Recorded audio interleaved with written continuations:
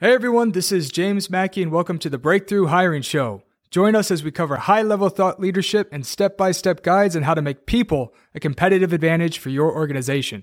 I'm incredibly proud to be the CEO of Secure Vision, the sponsor of this show and the #1 contract recruiting, embedded recruiting, and RPO firm. And thank you to our partners, Greenhouse, the hiring operating system for people-first companies, and GEM, the all-in-one hiring solution recruiters love. Let's go! Hello, welcome to Talent Acquisition Trends and Strategy Podcast. I'm your host, James Mackey. Thank you for joining us today. I think we have a pretty damn exciting episode. I'm going to be sharing with you a lot of my thoughts and philosophies surrounding talent acquisition. Over the past 8 years, I've worked with over 150 startups, growth stage companies, and even a handful of publicly traded organizations to not only help them hire and fill roles spanning across revenue and engineering and everything in between, but also to guide talent strategy. I've advised multiple companies, and prior to starting my embedded recruiting business, and actually throughout the duration and the early days before we started to scale, I also built myself out as essentially an internal resource and led internal talent acquisition departments and even a role as a chief people officer. So I'm going to be sharing a lot of the insights. One of the things too that I do a lot of is I probably on an annual basis, I'm speaking with hundreds of founder CEOs and talent acquisition executives. So I'm going to be sharing with you some of the top takeaways that I've gathered over the past 8 years running my company and working with so many incredible leaders to help guide their talent strategy. So I hope this helps. And if you have any questions, follow-ups, feel free to reach out to me on LinkedIn, or you can go to talenttrends.io and put in questions or whatever you may have. If there's any topics you want us to discuss on the show, definitely let us know. We're always looking for ways to switch it up. This format's going to be a little different. We have some really exciting new segments that are going to be coming out here, some new guests that are going to be coming on a recurring basis to run segments alongside me. So there's a lot of cool things we're doing. Right now, we're growing the audience 30% month over month. So we want to keep that trend going and continue to add more value to more folks. And I appreciate your contribution. If you have any ideas or if you want to be a guest, we're really looking forward to hearing from you. So let's go ahead and jump into it. I'm going to share with you a lot of the common mistakes that I've seen incredibly bright founder CEOs make when it comes to building a recruitment and talent acquisition strategy. And I see a lot of these mistakes too in earlier stage companies and even fast growing growth stage companies. So let's dive into it. I would say one of the biggest and what becomes one of the most obvious problems is a lot of founder CEOs, executive teams, hiring managers, and talent acquisition departments have a hard time articulating their vision and creating a compelling data-backed story. And they don't necessarily understand how to pitch the future that they believe in. So what's the future that the founding team believes in? And why is that founding team and that product well positioned to thrive in that future? And why does that matter? Is it changing the world? And if not, that, not everybody's in a business that has potential to change the world, and that's okay. If it's a scheduling app, you don't have to pretend that it's going to change the world, right? In a truly impactful way, besides optimizing a process. In that case, you can focus more on culture, right? And what really differentiates you from a culture perspective. But I think that a lot of the times founder CEOs can focus a little too much on the tactics of why the role is open and maybe what's exciting about the role. But the reality is that many times the role in and of itself isn't going to be very different than what every other company is offering. So if there isn't a compelling story as to why the company is well positioned to thrive in the future that they believe in and why that future actually matters, why people should give a shit, then it's going to be hard to attract the best folks that are being approached by recruiters every day, as we all know, right? Another big mistake I see a lot of founder CEOs make, and it's something that I think talent acquisition leaders need to articulate to executive leadership, the founding leadership is what I mean, is that recruiting for your startup or growth stage company is not going to be as easy or straightforward as recruiting for FANG. So there's been several occasions over the past 8 years where we have a client who they're like, ex Google or ex Netflix, right? And they go to start their own company and they basically make the assumption like, well, when I was at Netflix, we had people knocking at the door to come work here. And for some reason, some leaders have the expectation that that is going to translate at their startup. But the reality is like the startup has no brand, and it's also an incredibly big risk. Now, of course, we're seeing a lot of layoffs in big tech, but nonetheless, like if it's an unknown startup with no brand, really the proof of showing legitimacy falls on the founder, right? You can't assume that candidates are just going to trust a 30-minute conversation when you're giving an overview of the company that this is going to be the right move. You need to get a little bit more in depth there, and it's not going to be as easy. It's going to be a lot harder. And so you really have to have every part of the process ironed out very clearly so that it can give candidates the confidence that they need to move forward with you. It's going to be harder. Your time to fill is going to be longer. Your cost per hire, not necessarily going to be more, right? Because bigger companies have more overhead, but nonetheless, it's going to be hard. Another mistake I see companies make is if they're going through some type of transition, if they're growing very fast, maybe they have ambiguity when it comes to benefits package or what that's going to look like in the next 12 months. They don't have clearly defined quotas, or they're in the process of redoing that. OTE.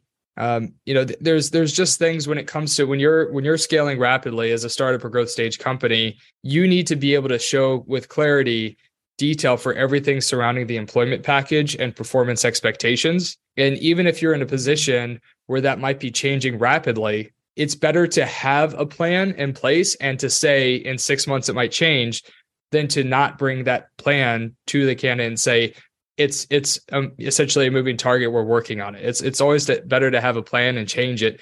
And of course, to articulate that in the interview process. So candidates don't feel like they're being blindsided by a change 6 months from now. Right. So I think just reiterating to folks that things are going to change. This is a startup or a growth stage organization. We're going to have to evolve quickly. And so there's a good chance some of the stuff that we're covering right now is going to evolve over the next 3, 6, 12 months. Right.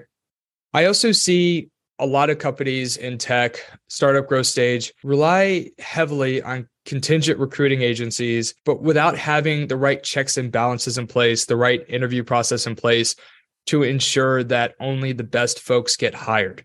And you have to remember that contingent recruiters are incentivized by large commissions, and they are in a sales role, recruiting. And if for a contingent agency, it's sales. And so their job and their skill set actually is not so much focused on vetting talent as it is objection handling and pushing candidates through the process.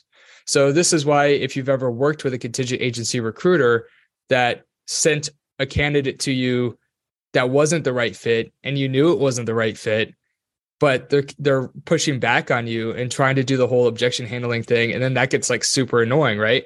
The reason that happens is because they are in a aggressive quota environment and they're trying to push through talent. So I'm not saying that there aren't exceptional contingent recruiters. I know there are. All I'm saying is that if you don't have the right processes built out, you're very likely to at least get some folks through that really are not the right fit for your company. So you have to be aware of that, and you only engage contingent recruiters when you have a strong internal process in place. It doesn't mean you have to have a big internal talent acquisition team. It just means that you have to make sure that you have the ability to vet out folks that might be pushed on you by that contingent recruiter.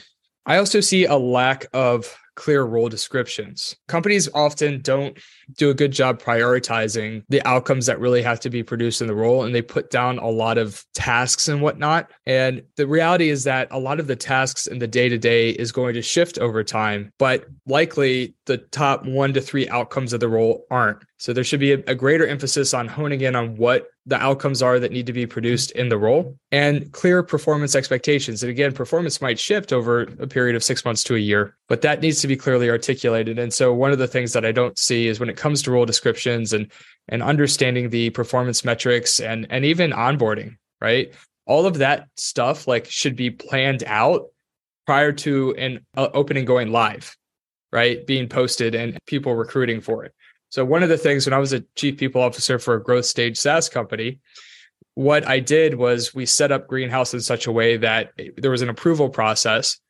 And for a role to get approved to be open and to be made a priority so the recruiting team actually worked on it, they had to provide very clear role descriptions that was outcome focused, right? Not like task oriented. They had to have clear performance metrics put in place to understand what success looks like right? And they also had to have the onboarding process clearly mapped out. So this is the path to success to get this person hired. And if they didn't have those things, the job wasn't going live. From a culture perspective, sometimes hiring managers don't like that stuff. But the reality is that payroll is usually the biggest expense within organizations, and hiring the right people are critical, and not overhiring is critical, as we are seeing in this market. And so if a hiring manager is truly competent and to be truly aligned with the executive team, they got to get their ducks in a row and do this stuff. And if they're not willing to do that, or if they're, not open to doing that, then they're probably not the right person, right? Another huge mistake I see is companies, this is more in the early stage, right? So I'm talking like seed, series A, maybe series B. They're giving unqualified candidates VP titles to entice them to join their team. So they might take a high-level individual contributor or somebody in a manager job and say, hey, we want you to come be our VP of sales or VP of engineering or whatever else, right? And this is bad. This is it. And the reason being is that making the leap from director to VP is it's a big leap. And sometimes folks don't do it, and for whatever reason. And so the skill set required to build process from the ground up and understand the nuance and understand, be more analytical and being able to work in spreadsheets and tying to business outcomes and building repeatable process and just the strategic thinking and everything that goes into being a good executive is really important. I think sometimes we give smart folks the benefit of the doubt, which, I get it. Everybody has to have their first VP role, but they need to show that they have the VP skill set already versus they're going to grow into the VP skill set on the job, which is usually a lot less effective. So if they're a go-getter and very dedicated to their career, then they're going to be the type of folks that surround themselves with mentors and advisors and are going the extra mile in their job to develop the skill set before they move into the role. And that's the type of person you want in there. The reality too is like, even if the person does all right, like you're going to have to replace them. If they're not qualified as you grow, you're just going to have to cut them and get somebody else anyway. And it's actually bad for them too. Most people, they get blinders on when they see a big salary or, the VP title, they want it. And I get that. But if you hire somebody that's unqualified for that, and then you have to cut them in 6 months because they're not qualified, they're going to have a really hard time finding another VP role. And it could kind of mess up the progression of their career. So it's not good for you as an employer, whether you're, whatever perspective, whatever role you're in, whether you're the VP of talent acquisition or the CEO, you should be trying to build a culture that doesn't try to entice folks by title, because, you get a VP that's not really a VP, then you need somebody better. It's like, you got to let that person go or change their title, or there's just no good option at that point. So honestly, this is a lesson that a lot of companies learn the hard way. So try not to do that. This is another one. I think that a lot of companies do put too much emphasis on personality tests. I'm just not big on that. I'm really not. And I know different environments are, there's different environments out there. And if it works for you, I get it. I just think that there's several problems. Like a lot of companies put it too early in the process, where they don't have engagement from the candidates, and then they're asking them to do this extra stuff. And that's bad. That's a bad experience. And if you put it further down funnel, it's the idea of personality is so subjective too, right? I have top performers that have drastically different personalities, right? I think the one common thread is that they're go-getters. They have a certain level of like confidence and belief in themselves, and they're competent, and they're able to focus, and they have the ability to switch from one task to another without getting too distracted. Like there's a certain level of like energy and intensity that they bring to the table. But again, like from other than that, like there's so many different personalities out there, and there's some of the best salespeople I know are like introverts, right? Like I consider myself an introvert, and I've sold to over 150 companies, right? Like I just think that it's just not that important. I think understand like alignment on values is there. And I think these tests might get into that too. But I think that there's a lot more that can be uncovered in an interview process and having a natural dialogue versus giving somebody a test. I just don't think that should be something that's vetting people in or out as being a good fit. I see early stage companies making the mistake of only hiring one sales rep. So when they start to expand a sales team, they only hire one person instead of three. And as a result, they have no way to benchmark the success and actually know if the person's doing well. Like, is it the product? Is it the rep? Like, what's going on? And so if you hire three, maybe one of them will be great, one of them will be okay, and one of them will be bad. I mean, who knows, right? But like the idea is that you have multiple reps in place you can benchmark. So ideally, it's like you hire the sales team when you have the budget to hire for multiple reps so that you can truly do that benchmarking. And this one, guys, this is actually coming, that point is from Scott Leese. I learned that through Scott Leese, who's a sales advisor for several startup and growth stage companies. And that just stuck with me as a lesson learned and something that I'm implementing at my own company. So something to keep in mind. Another huge mistake that companies make, and this is startup growth stage, pretty much every size, is if they're an international company and they're expanding into the new US market, they underestimate the nuance that goes into being successful in North America. Not only from everything, right? Like talent acquisition to sales, everything. And when it specifically ties to talent acquisition, they essentially try to do a copy paste of what worked in Europe or wherever they might be based out of. And so I think, they don't necessarily understand that what worked in Europe is not necessarily going to work here. Sometimes they don't put enough attention to details around getting benefits packages set up, or they end up having leaders that have never worked in the US market and are managing like remotely, which doesn't work. So just understanding that when you open an office in a different continent, you really do have to build from the ground up. This isn't just like an extension of your team and where, wherever your headquarters is, it's basically building. You have to see it as essentially a new entity, and you need new process playbooks, and you need probably a slightly different strategy. It could align to North Star metrics of the overall company, but the tactics and strategies to get there are going to be different. And I see a lot of companies mess that up.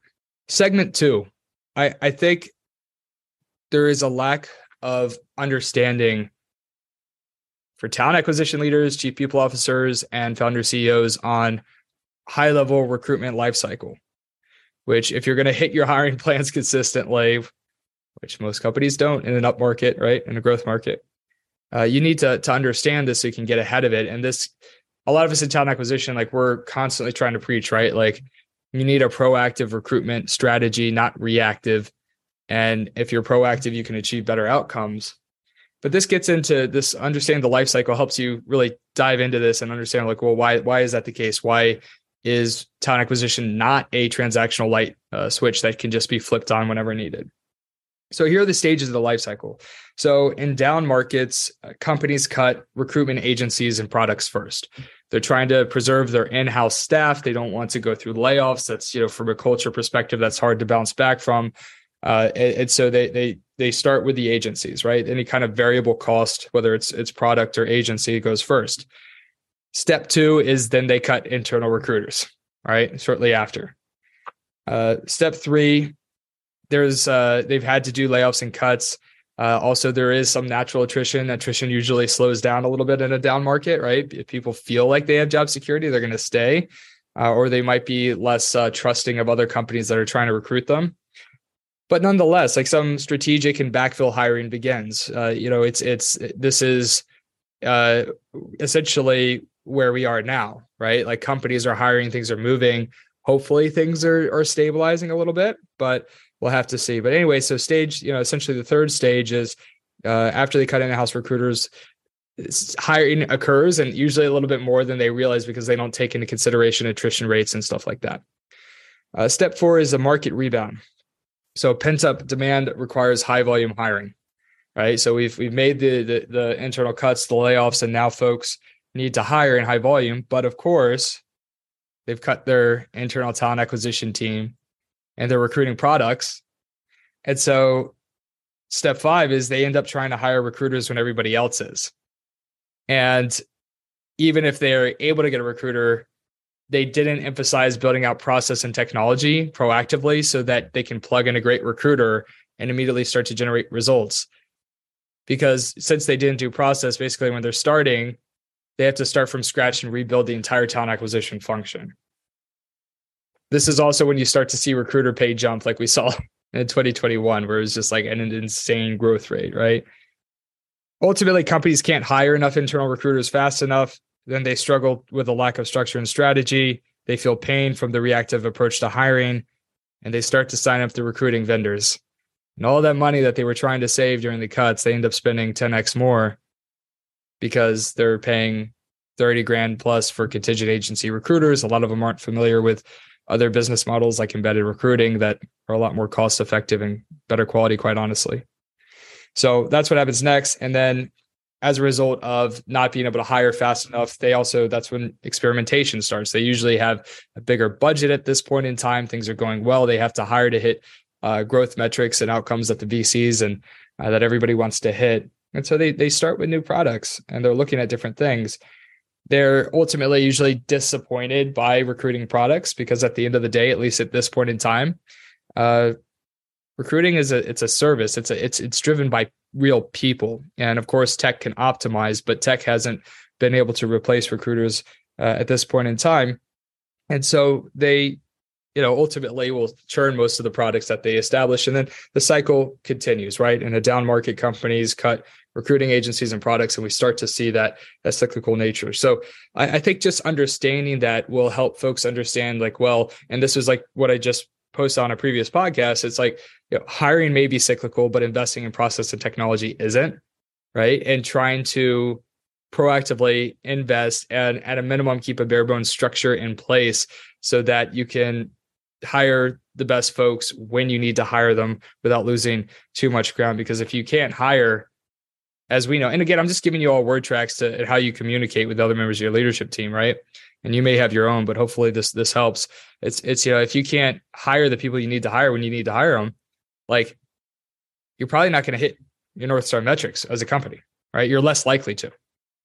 Another big tip that I like to share with founder CEOs and talent acquisition leaders is that you want to recruit people that have experience with around 70% of the role description, job description. The reality is I don't believe it's been my experience working over that last 8 years with so many folks and doing thousands of hires and whatnot. A players do not accept jobs that they've done 100% of. They're ambitious. They want to move up. The 30%, you hire them for the 70% they've done. They accept your offer for the 30% they haven't. So you got to keep that in mind. What are you giving them to entice? And I feel like this is the balancing act with the whole thing I was saying about giving people VP titles that they're not ready for. That's not what I'm referring to. I'm not saying put somebody in a position they're not qualified for. But you have to know the primary drivers of success and if the person has a strong enough foundation in that, but you got to make sure that they have a room to grow nonetheless. So I think that holds true. Again, I think I want to dial into the risks of working with contingent agency recruiters and how to make those relationships successful. I was able to set up internal process and tech in such a way where I had a very successful relationship with several firms, but a lot of companies get this wrong. And so here are some of the risks that you have to look out for and why it's so important and to have the right process and tech in place before engaging with contingent recruiters. And if you already are engaging with them, you need to think about these things in your process. And this is why it should be a priority. That's what we're going to cover now, why it's so important. Most recruiters that have a lot of experience are not going to go work for a low base salary. And the reality is in the contingent business model, because it's contingent revenue, it's not recurring, these contingent firms can only pay. The only way to sustain that business model is by paying typically recruiters a low base salary. Now, there are folks out there that are okay, recruiters out there that are okay with that, and they're willing to take a low base salary because they have large commissions. But most people, when you have 10 plus years of experience, you have obligations in your life, you have the mortgage, you have kids, whatever else, you're going to want to have predictability into your income. And so it's just something to think about. I'm not saying that there aren't cases where you have contingent recruiters that are outstanding, but most contingent recruiters are out of college, right? They're pretty fresh, they're pretty junior, and they're not experts. They're just not. They're young and hungry salespeople that are trying to make more money than they would make if they went into HR or a different line of work. It's why people go into sales, right? So, anyways, that's one thing to think about. I also believe that a second point is that large commissions actually create a conflict of interest. It's a shitty business model in my mind. The reason being is that your recruiters are quota carrying folks that are going to earn a large commission. So if they notice a yellow flag or a red flag, they have an incentive to not tell you. And again, you could say well, no, they want to retain our business. It's yeah, but they want to hit their quota this month and they want the money now too. And so I'm not saying that like a lot of contingent recruiters do that, but like, look, I've been on agency side for 10 years. I'll tell you, it does happen a lot. So it's just something to keep in mind. And honestly, like maybe they even like think that the candidate's good sometimes, but the reality is they don't have any in-house experience. I mean, they're taking what you're giving them and they're finding profiles that fit, but people are really good at like connecting the dots, like hindsight fallacy. So they're just looking at, okay, to connect the dots on this, like this person meets the criteria. This is great. And that's why you hear recruiters like, I got them everything that they needed. Like, did you? I mean, you checked boxes, you checked like 5 boxes and you submitted the candidate. And it's like apparently like the best person you've ever worked with. It's like, come on, probably not. So if you've ever felt like contingent agency recruiters are constantly selling to you and pushing back, it's because they're salespeople. So just understand that. Again, it's not that there's not great contingent recruiters. Like I know some incredible ones, right? And I think that there's a place. You just have to be careful. This is quite honestly why I do prefer the embedded recruiting model, because it's incentive for short-term outcomes, because if you don't produce short-term outcomes, the contact's going to churn. But the way that the revenue model works is that if you don't retain the customer for a long period of time, you're not really getting the lifetime value to client acquisition cost ratio that you need to have a sustainable business that you can scale. And so by going that path, you could get typically better outcomes. And it's more of a true partnership, right? It's short-term results, but long-term value creation, which like any investor is going to say, the ultimate goal is to increase the valuation. And so that concept of value creation should be at the core of any business relationship. The other thing within an embedded recruiting model as opposed to contingent would just be, because it's in a recurring revenue business model, embedded recruiters can be paid much higher salaries. So you're able to get folks that have more experience typically than you can get on the contingent side. Right. So somebody that's been around for 10 plus years, they're going to want to make more than, probably over around 100,000, if not more. And so you want to have a partner that's able to employ the best folks. The last point I'll make is a lot of companies struggle with the transition from hiring through their networks at an early stage to having a scalable talent acquisition process. So the analogy I could use is like, maybe for a VC-backed product company, the first few customers come from like the VCs and warm introductions and the founders' relationships. But there comes a point in time where that's not enough and you have to build a robust revenue engine. I consider a company as 2 big demand gen funnels, one for customers, one for employees. And you need to optimize both of those funnels in order to scale effectively. And so I think a lot of folks, the level of sophistication and awareness when it comes to what's required on a revenue side of the house is there at this point. I don't think it was there 10 years ago. I think we've seen a huge evolution in SaaS in terms of awareness and understanding how to scale revenue orgs overall. But we're not seeing that on the talent acquisition side. We're just not seeing the same level of strategic mindset when it comes to process and tech optimization. And I think that we need to see a lot more of that. So to make sure that you can make that transition effectively from more so referral network-based into a scalable talent acquisition program is you have to start building out process and technology earlier than you think you do. So sometimes I'll speak with founder CEOs that are around like 20, 30 employees, and they really starting to have the need for an ATS. And it's like, well, look, honestly, 15 employees is probably the right time to buy a product like Greenhouse. Because if you have the right partner and advisor, honestly, you can, for your needs at that stage, you could probably implement Greenhouse over a few hours. Like, it's just not that hard if you have people that you know how to do it. So I don't recommend, if a company doesn't know how to implement it, to just do it on their own.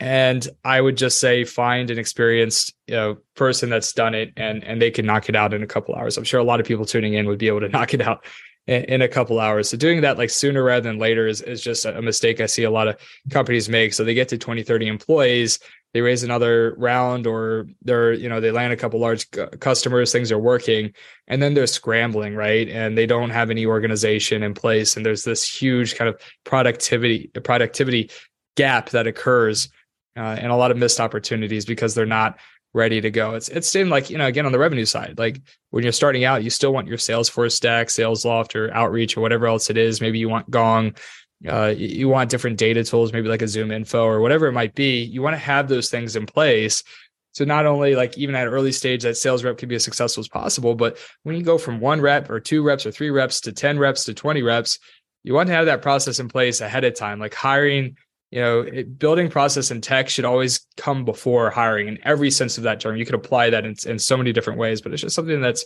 really important. I also think you have to understand the channels that are scalable.